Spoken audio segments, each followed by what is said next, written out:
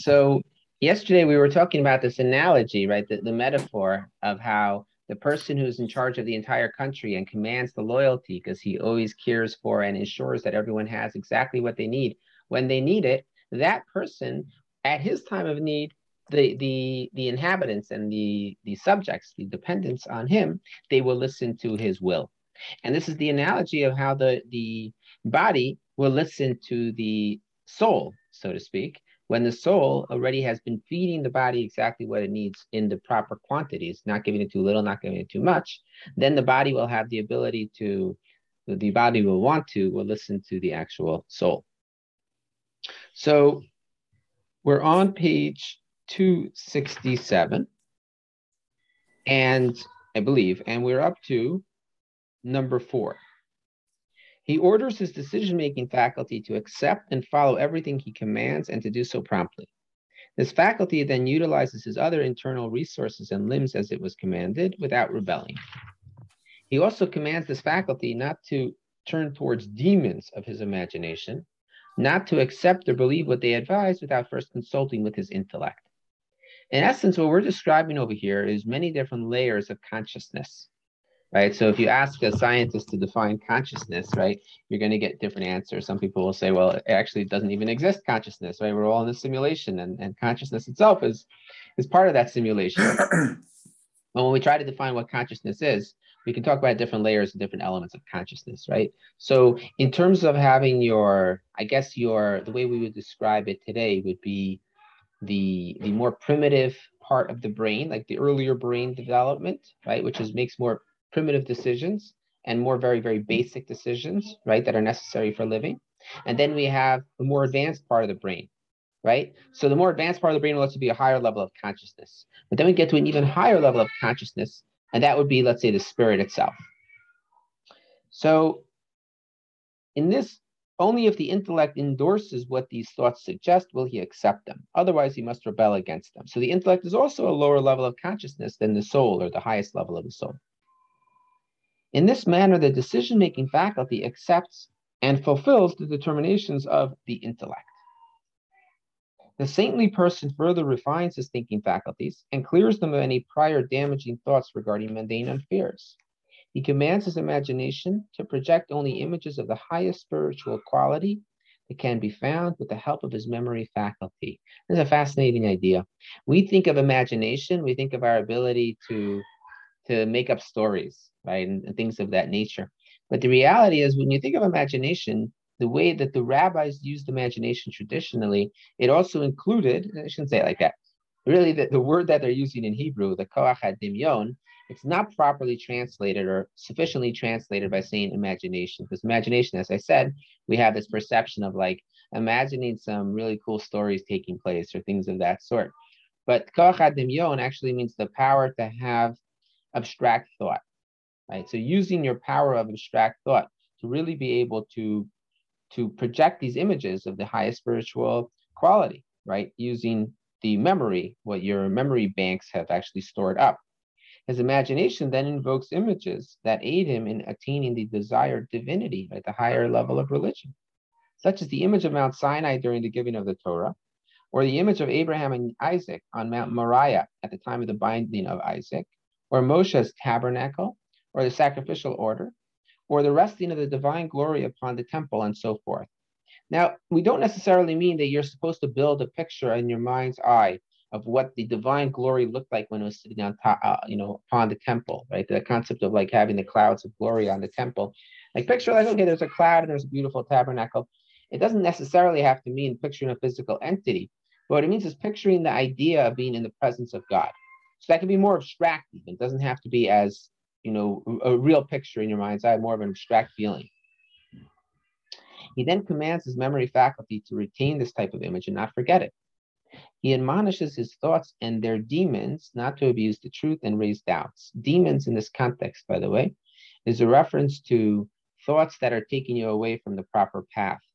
The way that we explain, whenever somebody does something wrong in life, whenever somebody does something that they knowingly, it's really the wrong thing to do, but they convince themselves that possibly it's the right thing to do, and that's why they engage in this activity.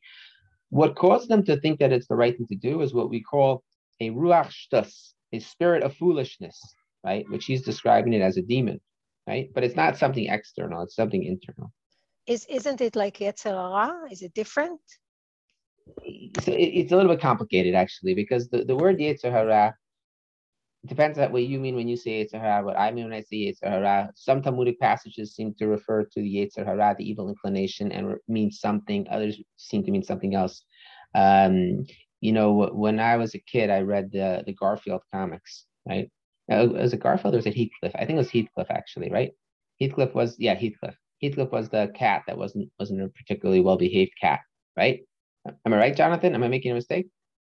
I think both would fit that description. Both with that description.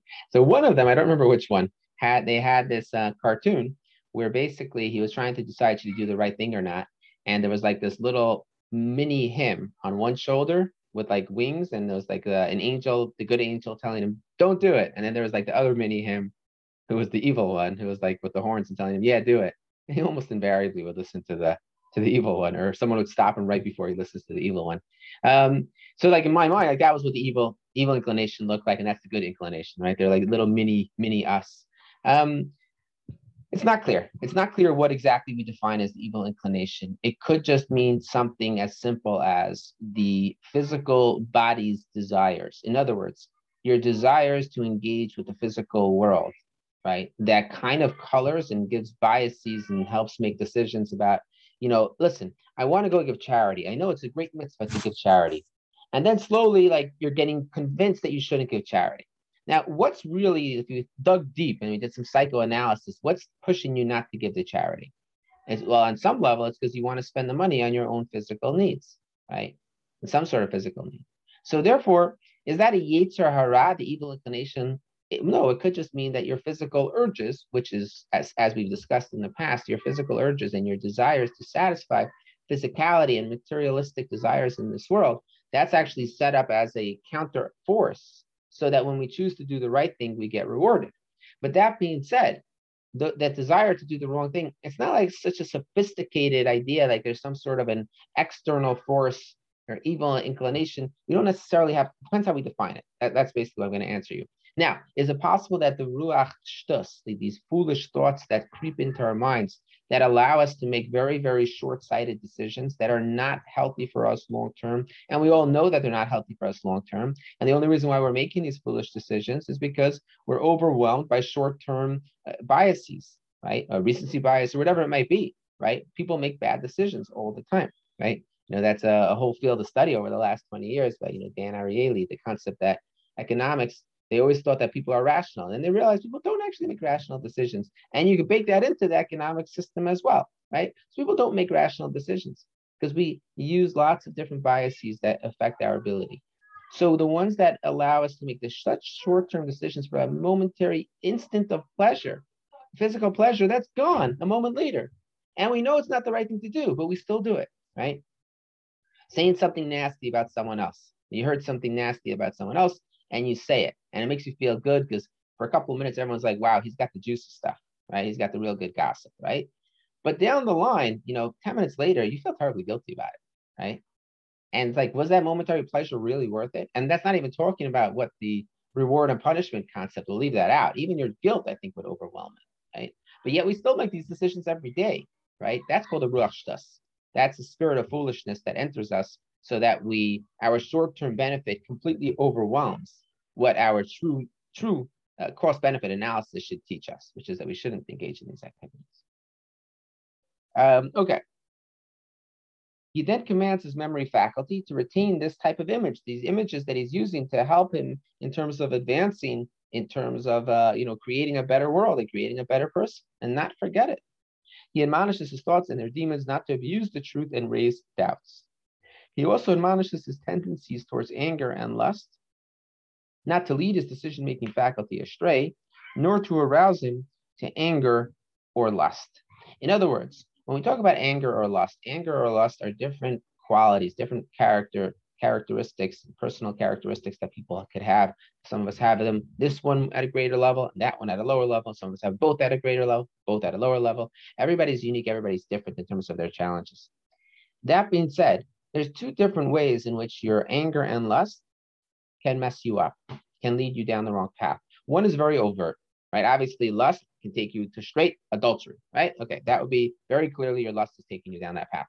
But sometimes we make the wrong decisions and we're not ready to contemplate adultery. Our lust is not going to bring us that far, but our lust might make us make the wrong decision because on some level, we're getting approval from someone whom we feel good about when they think highly of us. So therefore we make the wrong decision. Not that we would ever actually commit anything, God forbid, on actual adultery, but the desires could actually lead us astray as well.